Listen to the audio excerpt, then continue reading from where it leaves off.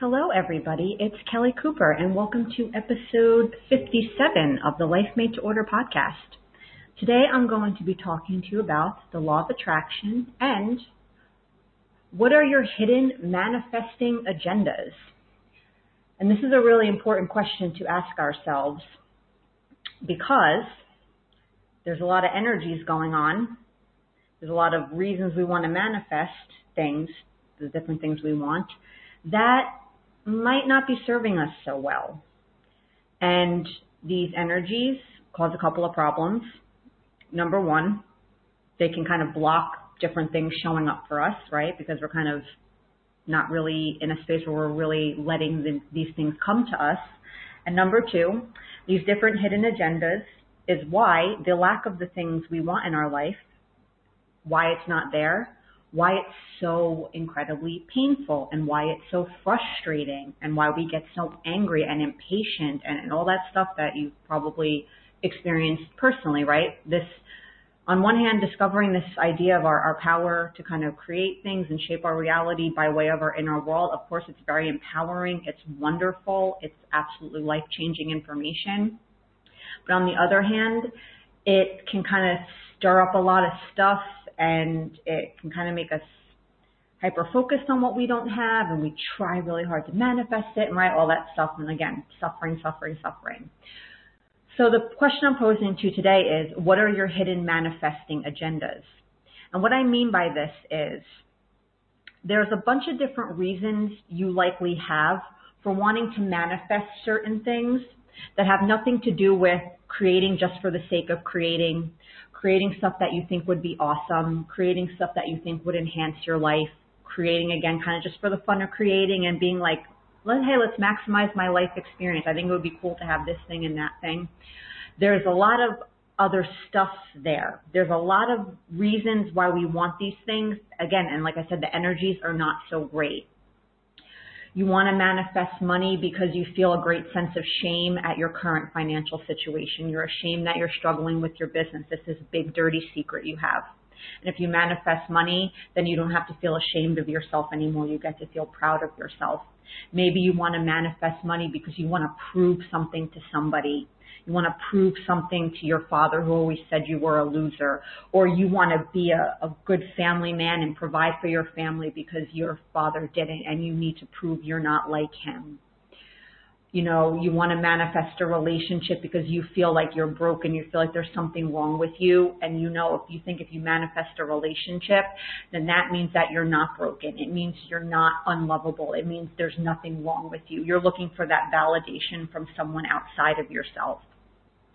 And like I said, those hidden agendas, right, if we're struggling to manifest certain things in our life or things aren't going the way we want them to, it triggers all of that massively.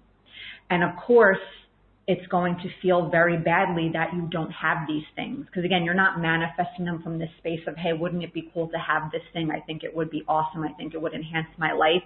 We're manifesting from this space of, I need these things to show up because the lack of these things, I've assigned a meaning to this that feels really badly.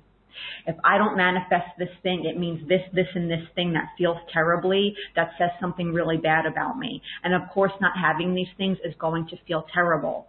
And another issue that we encounter with these hidden agendas is we tend to keep manifesting situations that trigger these feelings, that trigger these perspectives, that trigger these different beliefs. And it's like this uphill battle. So you'll keep manifesting situations that are triggering those things within you, that are pushing those buttons. And again, because these things feel so terribly and they're getting triggered and you don't have what you want on top of it all, you're not feeling so great. You try harder to manifest.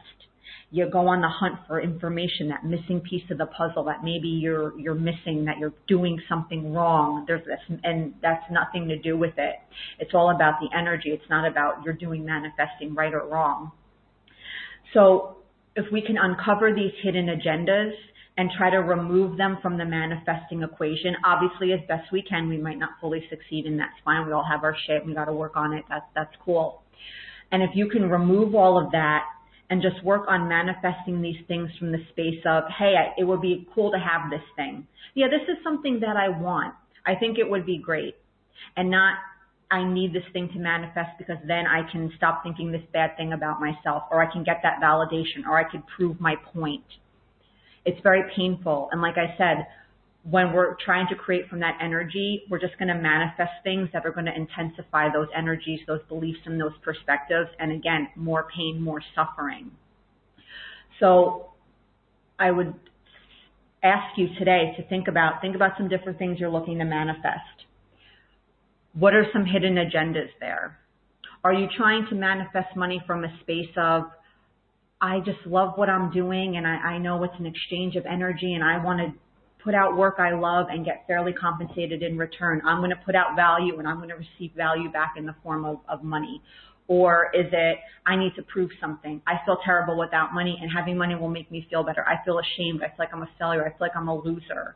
And until I manifest money or manifest some outward sign of success, I can't change that view of myself.